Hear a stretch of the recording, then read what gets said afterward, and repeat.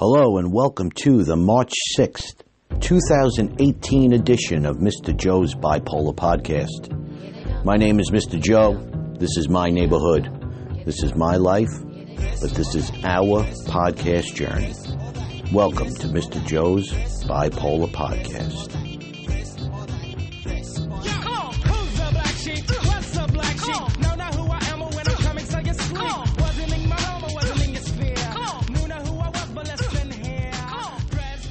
Hello, everybody, and welcome to another edition of Mr. Joe's Bipolar Podcast. It's great to have everybody with me tonight, and I must admit, I am kind of excited to do this podcast tonight. It's been a long time coming because I speak a lot about it, and I talk a lot about it, but I haven't yet to do a podcast about it. And I don't want to sound too excited because I don't want you to get the impression that the actual drug itself excites me, because it does not any longer. But with that being said, let's be real here. Marijuana has been a huge part of Mr. Joe's life for the most part up until this year, up until January of 2018. To be specific, I actually consumed marijuana as of January 1st of 2018. And I believe, to be honest with everybody, the very first podcast that I had produced, so to speak, for this particular series of podcasts, I believe I was high as a kite, if I'm being honest with you. I don't remember it. And that's one of the things that's very interesting about smoking marijuana. And in my case, believe it or not, towards the very end of my so-called marijuana regime or cannabis regime, if you use edibles as well, which I did towards the end, and, you know, after using marijuana since the age of 16, so my God, we're talking about 27 years of using a drug to stabilize my mood, so to speak, or at least I thought I was stabilizing my mood. I had never engaged in edibles, ever. And up until the very end, I guess, maybe I knew it was coming towards an end and it was time to just go to town with the particular drug. And that is absolutely what I did, and there's no doubt in my mind that I was high as a kite. And again, what I think is interesting is people with bipolar disorder, we have memory problems to begin with, a lot of us. Throw in a medication on top of that, such as Lamictal, and I feel like my memory has gotten even worse. I remember absolutely nothing, everybody. It's actually really quite scary. Nevertheless, take away the Lamictal and mix in a little marijuana there, okay, for 26, 27 years. And you want to talk about somebody who is completely and utterly, and I believe the word is burnt, if that's the word that you want to use, that's what Mr. Joe was. And there's no doubt about it that I attempted to manage my bipolar disorder, to manage my mood swings with marijuana. There's no doubt about it. We're going to go through some of it. We have to talk about it. We have to talk about the beginning, the middle, and the end, and what really transpired between all three stages of my marijuana use. And I label it as three stages because there really was a beginning, middle, and an end. And the end just happened recently, as I said in the beginning, happened when I was 16 years old. But before I get to that, let me just let everybody know, quick update on myself and how I am feeling. I don't want to get ahead of myself, everybody. As a matter of fact, it's so interesting because I responded to somebody on Twitter tonight, not a direct message, but somebody had made a comment on Twitter, and they said, and I'm paraphrasing, they said, am I doing well, or is this just my mania? Something along those lines. And I couldn't help but comment, and I did, because what had happened today, after I left work, I walked out of work about 3 o'clock today, and I was parked out on the street, probably about 200-300 feet away, not far. And I'm walking out of work, and as I'm walking in the street towards my car, I felt so darn good. I really did. I felt really good. And I actually found myself talking out loud. And I said, is this me just feeling good or being stable? Or am I starting to develop mania again? And you know what? It really stinks, guys. It really does, because I got to tell you, I just don't know. I'm scared. I really am. I'm scared about what is going to happen. I want to tell myself to kind of just go with it. But when you have bipolar disorder and you're more aware of your mood swings, you kind of can't go with it, because at least for me, I'm always so fearful that I am going to dip back down either into a depression, or in my case, so to speak, go up another notch in terms of my mania and hit that irritability button and, you know, get there to that irritability point in my life where, you know, I'm just not managing my mood anymore, and I'm snapping at people, and I'm yelling at people, and I'm yelling at the dogs, and I'm moaning, and I'm groaning, and oh God, and everything bothers me. The simplest of tasks. And I guess the big difference, and here's why I want to say that I'm either hypomanic or just stable, is because the things that I normally moan and groan about and huff and puff about when I am getting to that irritable stage, I could kind of just whistle along and do them, and they don't bother me. And that's the stage I am in right now. And interestingly enough, I also dropped in my Suboxone today, and I have not felt a single ill effect of it now. The half-life of Suboxone is 72 hours, so I fully expect by Thursday-ish I will start feeling the effects. That's one of the horrible things about this medication. Come Thursday, I'm going to be up. No, I used to curse. I used to say up the creek with no paddle. But that's where I'm going to be. And I have a feeling that, you know, it's going to hit me pretty hard on Thursday. But for right now, I'm doing all right. And I have to tell you, we're talking Friday, Saturday, Sunday, Monday, Tuesday. That is 5 days of complete stability. I don't recall the last time that I have been this good. So it's extremely exciting. It's extremely encouraging. And what it should tell everybody out there who is listening to Mr. Joe's Bipolar Podcast is you are capable of doing this too. You're capable of getting there. Now, I'm not saying that I'm not going to go into another manic phase. I'm not saying I'm not going to be depressed. But what I can tell you is that with medication, it is much more manageable. I can recognize the signs. I'm not shielded by the fact that I have bipolar disorder. I know that I have bipolar disorder. I don't run around the house screaming at everybody. And if I do, I pull myself together, and I'm able to say to myself, the way that you're acting is irrational. Yeah, sometimes my wife has to remind me. But you know what? When I was unmedicated, when I was unsure, when I was in denial, like I talked about yesterday, had my wife have told me that I was being irrational or overreacting over something, that would have lasted 3 more days, and I would have went right back at her, and I would have explained all the reasons as to why I was not being irrational, and then I would have told her all the things that she's wrong with, and blamed her for everything, and put her down, and just ridiculous things that are not even have to do with anything. I would bring up about her family, about her sister or her father. I mean, nothing that even has to do with anything. And then all of a sudden I just start, making fun of people and talking bad about people and getting defensive. And here's what it comes down to. I am not that man anymore. And I'm proud to say it. And I am that way because I am medicated. Now, I thought that I was medicated for the last 27 years via self-medication and marijuana. Now, granted, we've spoken about my cocaine addiction for 9 months. We've spoken about my opioid addiction for 6 months. Those were pretty intense addictions. No, they weren't years and years of abusing drugs, but my goodness, when I went and did them, man, did I do them.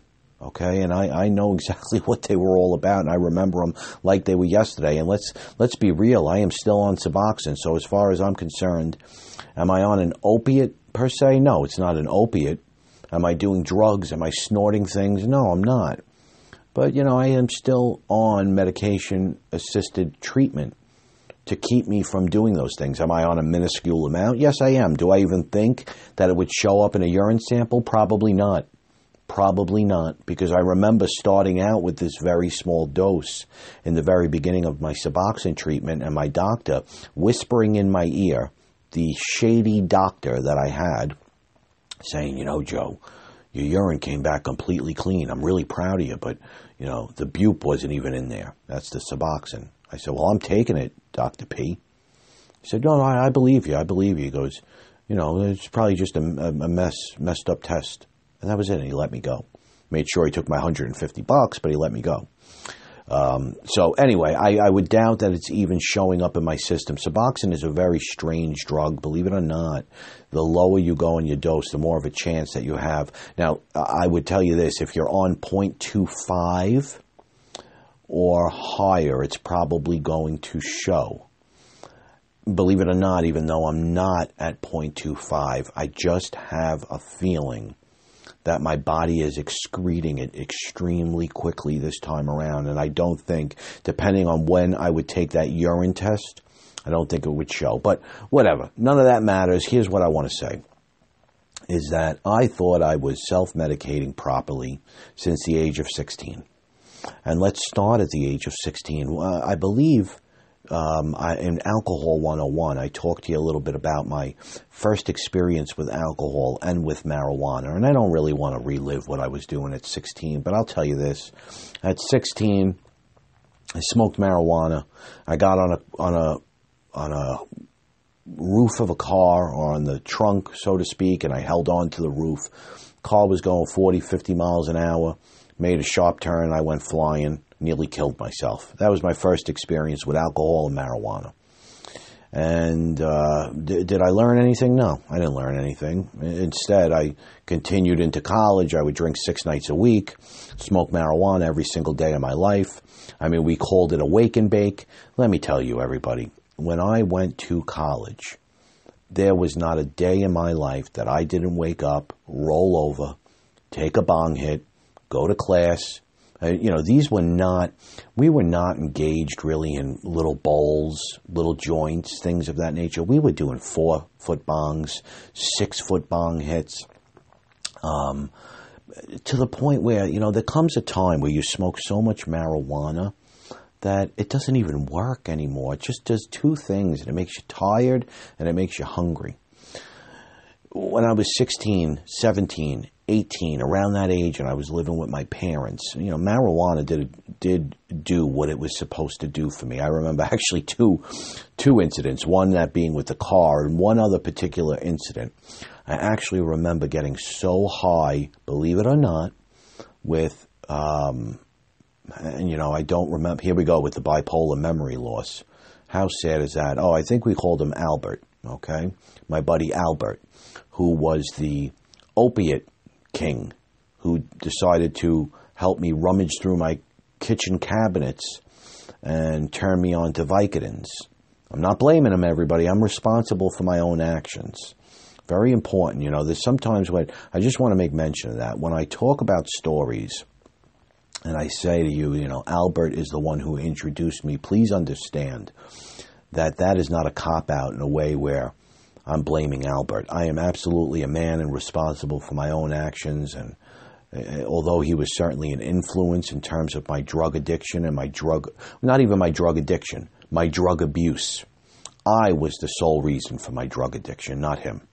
But Albert happened to be with me, and him and I used to drive around, we used to get high, and we used to look for school teachers that were in our school and try to pull up, it was a very small town in Mr. Joe's neighborhood, and we would oftentimes see teachers that were in our high school, and we would like to get high and drive around and pull up next to them and see if we could actually face them. And most times we could not. We would just laugh hysterically. And that's what you did when you were younger, when you first tried marijuana, because your brain was so young. Your body was so young. You didn't know what you were doing. And all you knew was that you altered your normal self.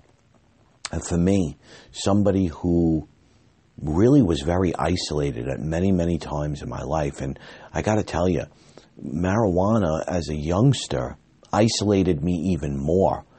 Yes, I drove around with Albert, and yes, we laughed, but during the night times when all my buddies were going out and they were drinking and hanging out, yeah, I did engage in a lot of it, but I was actually extremely happy, even more so on the nights where I could just stay home and smoke marijuana all by myself, depending on the mood that I was in. And I found myself to be in an isolated, down move a heck of a lot more than I probably should have been. And I was okay with it. I was okay with just smoking marijuana, laying in my bed, not doing a thing, watching movies, and eating all night. And that's what I ended up doing. And so, yeah, we laughed. It was crazy. I mean, guys, when I drove around at the age of 16 and 17, gas was 99 cents. We used to scrounge up change in his ashtray and pump gas for 99 cents. We'd have $3 and we'd be able to drive around town for hours and laugh at the teachers. I was innocent, I guess you could say. Little did I know that was going to transform into my college years. And as I said, I abused marijuana to such an extent that it was morning, noon, and night. And I know that sounds cliche, but my goodness, whatever you want to call it, it was that for me. 6 nights a week drinking, 7 nights a week smoking marijuana. And that is what I did every single night of my life up until the very first time that I actually quit smoking marijuana, and we reviewed this in Anxiety 101. I came down with panic attacks, and I distinctly remember forcing myself to try to continue to enjoy the marijuana, and each time I smoked it, my anxiety would get worse, my panic attacks would come on even worse, until I remember one day that I had smoked. Guys, it's crazy because I actually remember having to get up on a chair or a stool, so to speak, because the bong, the water pipe, was 6 feet. And I am 5'11" and a half, if you want to be exact. So the bong was bigger than me. And I had to get up on a bong, take a hit. And, for the most part, marijuana is not supposed to make you hallucinate. But I will tell you this, everybody. Okay, I absolutely hallucinated that day walking home. I remember seeing a character that actually stayed with me for a very long time, whether I was high or not. And I have to believe that because either I am schizoaffective disorder, that those hallucinations stayed with me for many, many years. And they've gotten better since I've been on my mood stabilizer, which has me torn as to whether or not I have schizoaffective disorder. It's either that or I spent most of my life in mania, which is very possible. But I remember distinctly walking home that particular day with a 6-foot bong, after a 6-foot bong hit, going back to my apartment and completely hallucinating and seeing two things. Seeing a gentleman next to me who was claiming to be my brother and telling me to inform everybody that he was dead, but he was going to stick by my side and tell me all the things that I needed to do in life to get ahead. And I don't mean to scare anybody, but this is the God's honest truth. And in addition to that, I used to have, I guess you could call him a drill sergeant, who used to walk alongside of me. This was a little more later in life, and used to tell me that I was in the Army, and I was in the Navy, and I was in the Marines, and he would relive the stories that I was involved in. I mean, we're going to save this for delusions, okay? I don't want to get off on a tangent here. We are going to save this for bipolar and delusions, another episode. But again, I remember walking home and seeing these two characters and absolutely hallucinating beyond imagination. And it was just absolutely horrible. I came home, I sat in my room, I shook, I rocked back and forth, I cried. It was absolutely horrendous. And from that moment in time, the panic attacks had gotten so bad that for 9 months, I locked myself in a room, did not go out, did not do a thing, did not sleep. Every time I fell asleep, I would feel as if I was dying or if I was falling. I would wake up immediately. I would sleep about 10 minutes and I would stay up the entire night until the sun came up. For some reason, when that sun came up and there was light in my room, I was able to crash and fall asleep a little bit. So I would sleep for a few hours. I would have my fraternity brothers or my so-called pledges, because yes, I was in a fraternity as well, not proud of it at all, actually humiliated about it, but it was a little different, my pledging situation.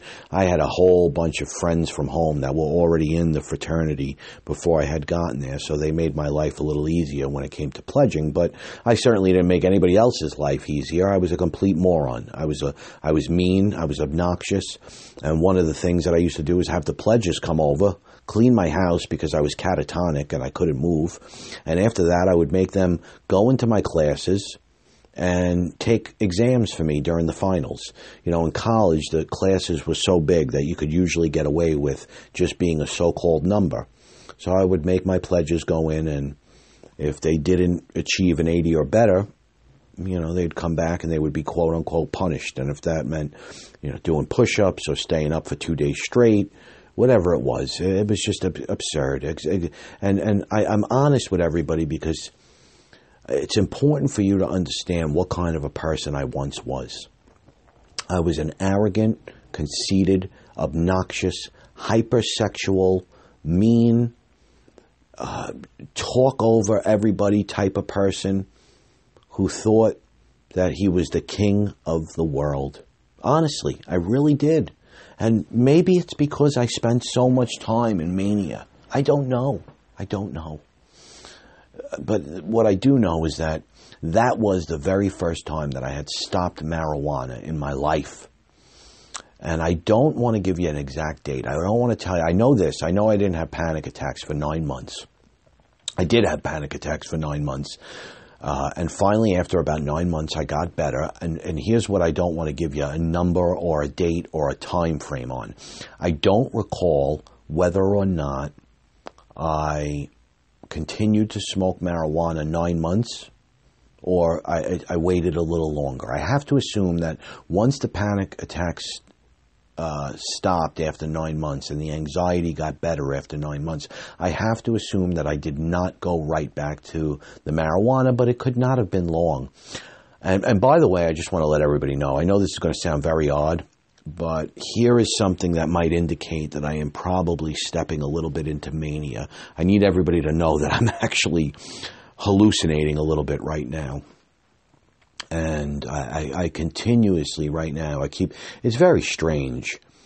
I will actually see things flash by me and go by me. And right now I am constantly looking at the door of the bedroom that I'm in. And I keep seeing it not open, but the wall that is next to the door, I keep feeling like there's a tunnel inside it, and I can't get my brain to stop looking at it and thinking about it. So who knows, everybody? What I do know is I have a buddy who also does podcasts, Bipolar Bob, and he had written me an email some time ago, and he said, Mr. Joe, I'm going to tell you right now that if you're not on one yet, and you've said that you're not on one, because we've talked about our medication amongst each other. He said, if you're not on one yet, based on what you're telling me and the things you're seeing and the voices you're hearing, you're going to be on an antipsychotic. So I probably will have to go on an antipsychotic at some point. I just have a real bad feeling about them. And I know Abilify is not the only one, but my goodness, did I have a horrible reaction to Abilify. So I'm scared to death of them. I really am. But, that's okay. That's okay because, we got to find our cocktail, what works for us. Right now, these hallucinations, the voices, which have not been around for quite some time now, I have to say, they are not affecting my life in any way whatsoever. I've kind of learned to deal with them. So I don't know. It's something that I really wish somebody would reach out and give me some information on possibly an antipsychotic that they are on that's working for them. MrJoeBP@yahoo.com. I beg of you, please, reach out, give me some information on something that works for you. I don't ask for information a lot, but when I do ask for feedback, I appreciate when I get the feedback. I appreciate any kind of advice that anybody can give me.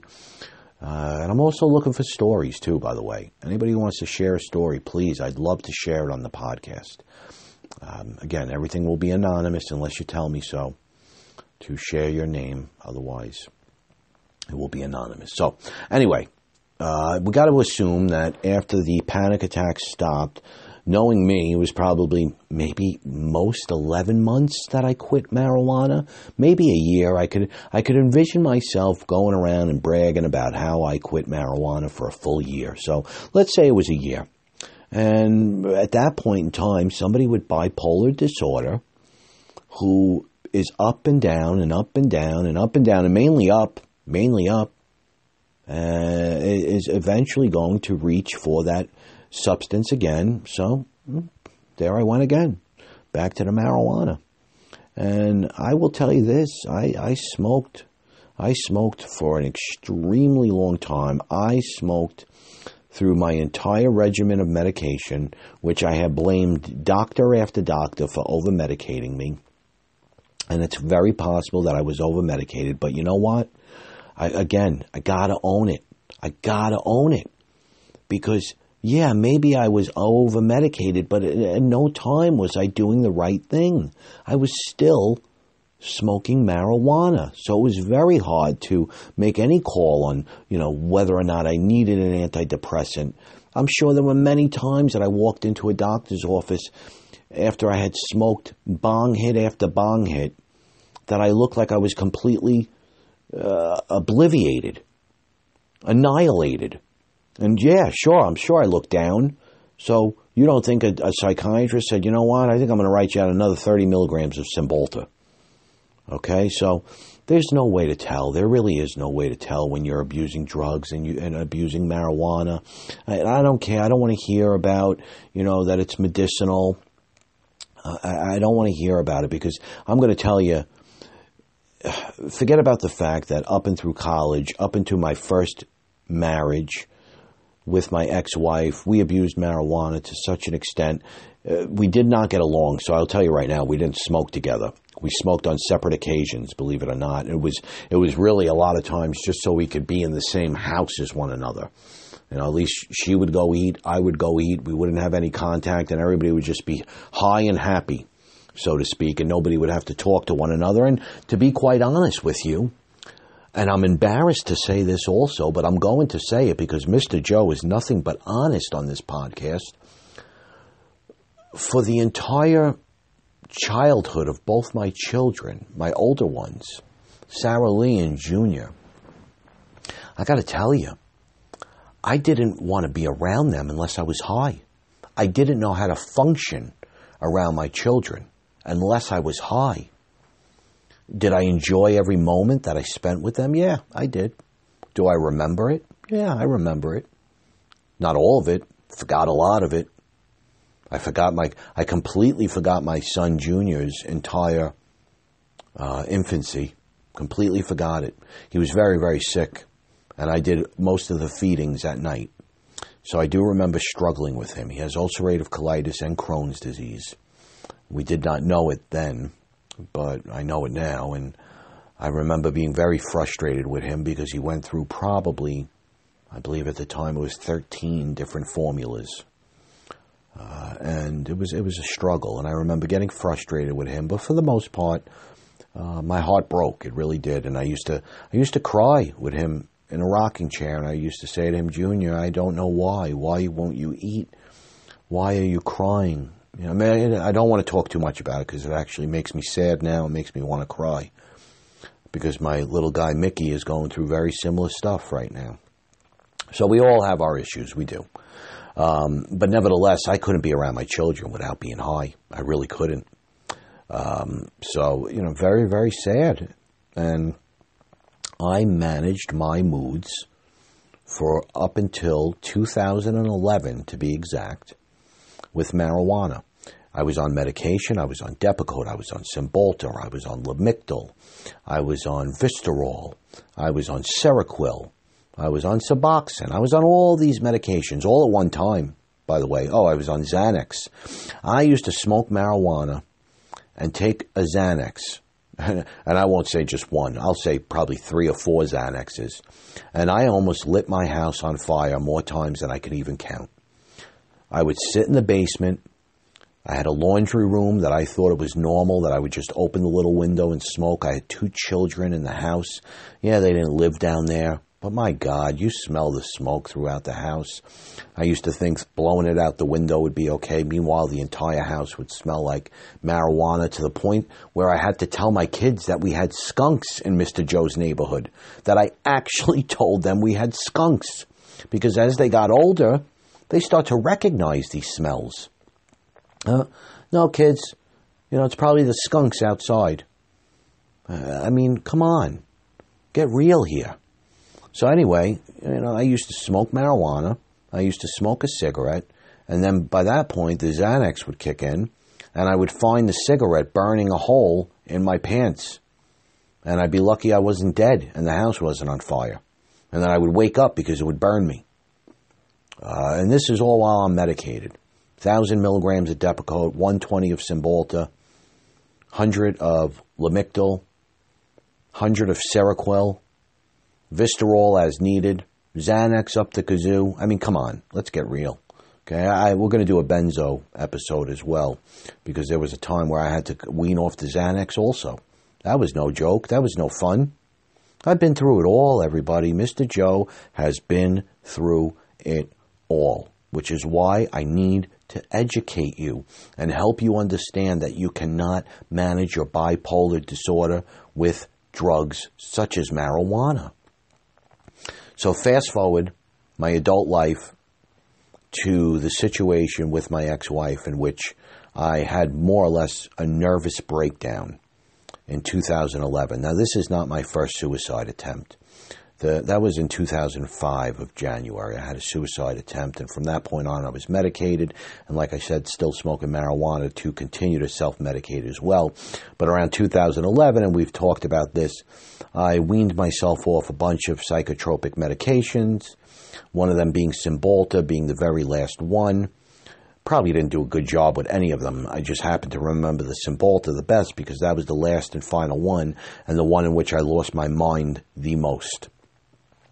So, after I had stopped the Cymbalta, and there was an order of protection against me from my ex-wife and the state against me as well, who had taken my children away from me, so to speak, because my wife had gotten that order of protection. The state automatically takes over because there's little children involved. So even though she wasn't pressing family court charges, or so to speak, on me, the state did. And, it almost messed up my entire career. So nevertheless, when I left the home, went to live with my parents, and I found myself in family court, one of the first things that I had to do was urinate in a cup. And sure as anything, when it comes back, marijuana. Now, I think we talked about this a little bit. My public defendant at the time had thought that I was going to come back dirty for opiates, which I did not. So I knew I had to get clean, and I distinctly remember being with my parents, not really wanting to go out, being a little upset. At this point, I hadn't gone out in years. I didn't see anybody. I was so medicated. I was so lost. I was so gone for so many years that I had no more friends. I had no more real family. I had nothing. I had absolutely nothing. But I remember being with my parents and my buddy, Tad, who had always stayed by my side. No matter how messed up I was, that was one man that always stood with me. We may not have seen each other because I was not capable of seeing anybody for a very long time, but once I went to my parents and he had found out that I had come off medication, and that I was trying to live medication free because the doctors, quote unquote, messed me up so badly, Tad said, I think it's important that you come out. And I said, okay, all right, I'm going to come out. We had a pool party, and it was a friend, went to a big pool party. It was a nighttime pool party. And I had said to myself, you know what, I'm not going to be in court for a while. This is the idiot that I am. You know what? Actually, I'm going to correct myself. At this point in time, I hadn't been in court yet, thank goodness. I had not been tested, because if I know myself well enough, I would not take this chance. And I had not been tested at this point yet. As a matter of fact, when I had been tested, I was actually, I believe, 15 or 20 days clean, and it still came up in my urine. As a matter of fact, my doctor used to test me after that for the next court date, and believe it or not, the marijuana was still in my urine up until 63 days. Most people think it goes away in 30 days. For me, after all those years, 63 days it was still in my urine. And then I went back about 7 days after that, and it was no longer in my urine. It was no longer showing up. So anywhere between 63 and 66 days, marijuana stayed in my urine. So anyway, when I had lived with my parents after that order of protection was placed against me, my buddy Tad thought it was a good idea that I go out, and I did. And what was interesting is the state of mind that I was in. I was actually stuck in a very manic state of mind coming off that Cymbalta. After I had acted like a complete lunatic, I actually started to dip down into complete and utter mania. Mania that I remember looking out my parents' window, my old bedroom, and actually seeing the flowers, the trees, the wind blowing. I remember everything being so magnified and just saying, my God, everything is so beautiful and wonderful, and I didn't care about anything, and I was just happy to be there. Meanwhile, I was losing my children, but I was so manic that I didn't care. As that medication started to leave my body, and let me tell you, there was something that used to go on with my brain, by the way, with Cymbalta, that, oh God, it was almost like a brain shift that I used to feel. And I used to lay down at night, and I used to feel, I actually used to be able to hear, if this makes any sense, the chemicals and the liquids in my brain moving around. And it used to scare the living daylights out of me.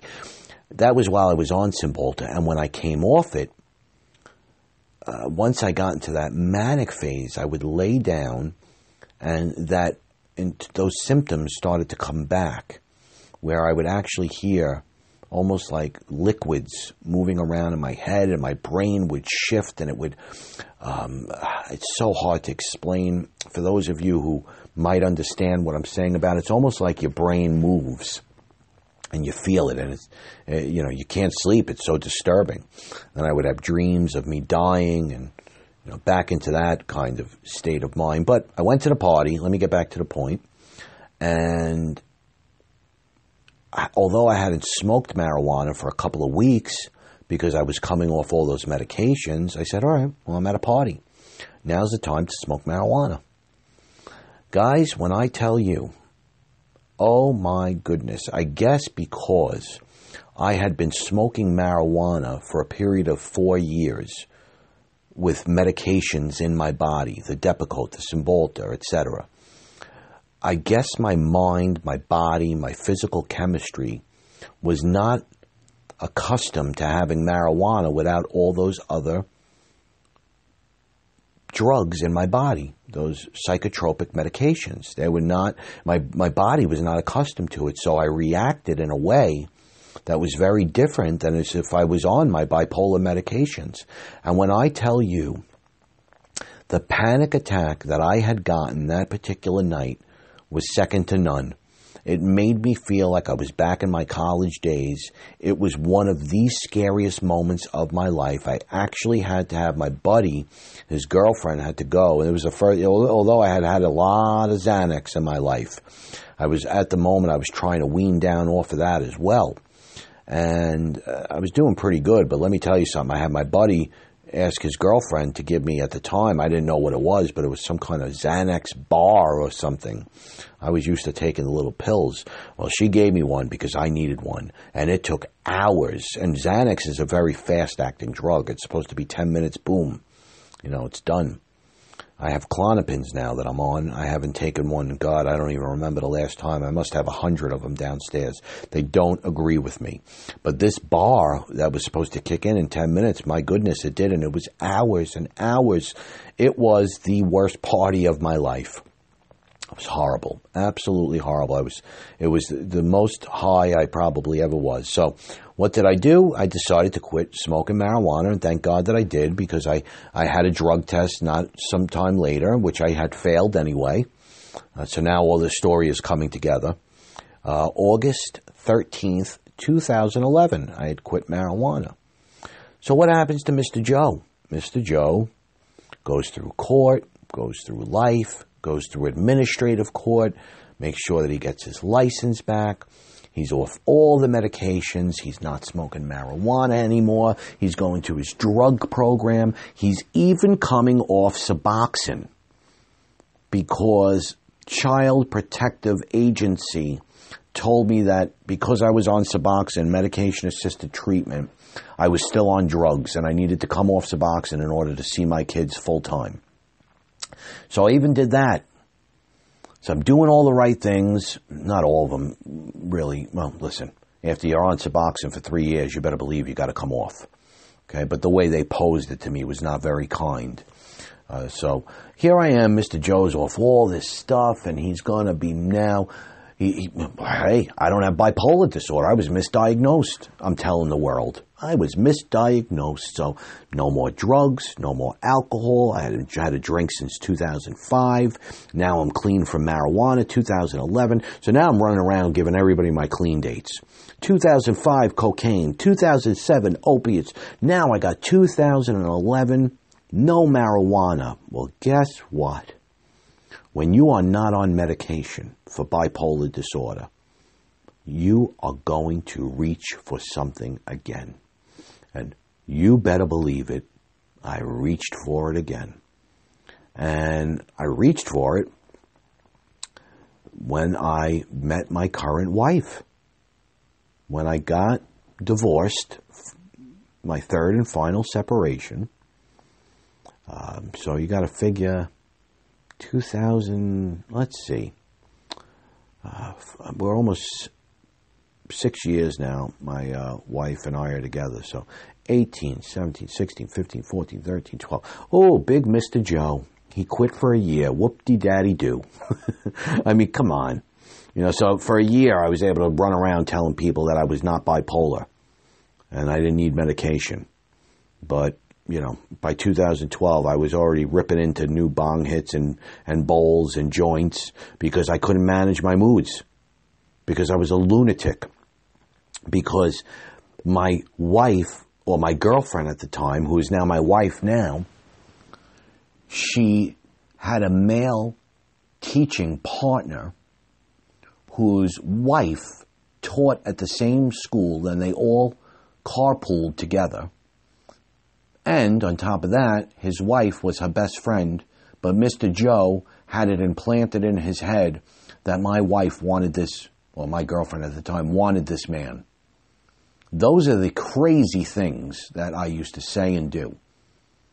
Then she had another male co-teacher. The man, didn't even speak hardly our language. I have nothing bad to say about somebody who does not speak English. That's not my point. I think in order to teach children that speak English, you should also be able to speak the language. And this was a man who could not even speak our language. I met him. He was certainly not attractive, yet, so let alone communicate with the kids. He could barely communicate with my girlfriend. And again, he wasn't an attractive man, but I had formulated and conjured up in my brain that my wife, or my girlfriend at the time, was going to school and having sexual relationships with this man in front of the children. I mean, come on. I mean, please, Please, come on. That's part of the paranoia. That's part of the fact that for so many years I was so unfaithful to my ex-wife because I could never control my hypersexuality. So you start to think that maybe this person doesn't love you and they're going to act like you do. Well, no, they're not, because the way that we act is not normal when we're not medicated. So no, people don't cheat. People don't run around and have sexual relationships that should not happen just because you met somebody online or because you met somebody in a bar the first night. That's not normal. Or because you're a co-teacher with somebody and you have a professional relationship with somebody. I used to make my girlfriend at the time, now my wife, recite to me her entire sexual history of every single man that she was with and every single thing that she did with each man. So this is 6 years ago. I'm a 42-year-old man. I'm not good with math, so I got to count backwards. 42, 41, 40, 39, 38, 37. A 36-year-old man acting like a damn teenager. Come on. Putting my wife through the ringer about who she was with. At the time, I tortured her for 2 years about that. Guys, 2 years I tortured her. All while I was smoking marijuana. And my poor wife would smoke it with me or my girlfriend, I keep calling her my wife. At the time, she was my girlfriend and we lived together. She smoked marijuana with me because she told me that was the only time that I ever seemed calm. And she used to actually say to me, you know what, go smoke. You're an animal, go smoke. So it would calm me, and I'd feel better. And then what happens, guys, is the end comes. The end comes. And here we have January 2018. Shortly before that, let's go to December of 2017. Mr. Joe's bipolar now has been untreated and only treated with medical marijuana. And yes, I did get medical marijuana. I was able to have a connection, so it wasn't just some junk off the street. It was quote-unquote medical marijuana. Mr. Joe started experimenting with edibles. My God, I was like a chef in my kitchen. I looked up how to make edibles, how to strain marijuana and make something called canna butter, and I would put them in cookies. So we're going to say September, October, November, December of 2017, Mr. Joe is in his prime now. Now, he's not medicated for bipolar disorder from the years 2011 up until 2018. So right before 2018, the marijuana has now hit an all-time high. I'm making edibles. I'm smoking 6, 7, 8 times a day. And why? Because now, come September, come October, my wife wants to tell me it was actually August of 2017. I don't remember August at all. That's how far gone I was. That's how severe my bipolar disorder got while I was treating it with marijuana, that I had no idea what went on in August of 2017. But according to my wife, that is when I completely and utterly became an absolute animal. And we have now believed that I was in a manic state of mind for the months of August, September, October, November, and December, up until the point where I came up into my son's room. I believe it was on December 3rd or 6th or 9th. I don't even remember. I used to remember the date. I don't remember anything anymore. And I cut my arms in a way that I couldn't even begin to tell you. Sliced my arms, banged my head, destroyed a dryer and a washing machine, cried, rocked back and forth, sang, rapped, did poetry, cried again, smiled, went down and apologized, put my foot through a wall. I mean, I know it sounds up and down, but that's what I was doing. And according to my wife, maybe not to that level, but it was more or less like that for months. For months and months and months. And all while I was medicating myself with marijuana. So no. Marijuana, guys, does not work for bipolar disorder. And in order to save my own life and to save my own marriage and to be a father and a good man, a good husband, a good dad, a good professional, a good teacher, a good behavior analyst, a good behavior consultant, a good psychiatrist, a good psychologist, whatever you want to call me. Okay, in order to do those things, I had to recognize that I had bipolar disorder and that the way I was acting was not normal. And in order to be all those things, to be the man that I needed to be, I had to go see a doctor and become medicated. And that's what I ask you to do. I ask you to step back and look at yourself and look at your life and say to yourself, are you using marijuana to medicate yourself? Because if you are and you think it's working right now, it's not going to work forever. And let me tell you something, even when you think it's working, it's probably not. Okay, it takes a real man to look back on their life and say to themselves, you know what, I was in a completely ignorant, delusional state of mind to think that that was something that was going to work, or at the time was actually working. It doesn't work. Doesn't work. So put down the marijuana, go see your doctors, and get yourself checked out, get on some medication like Mr. Joe. I want to thank everybody for listening to Mr. Joe's Bipolar Podcast. This was Marijuana 101.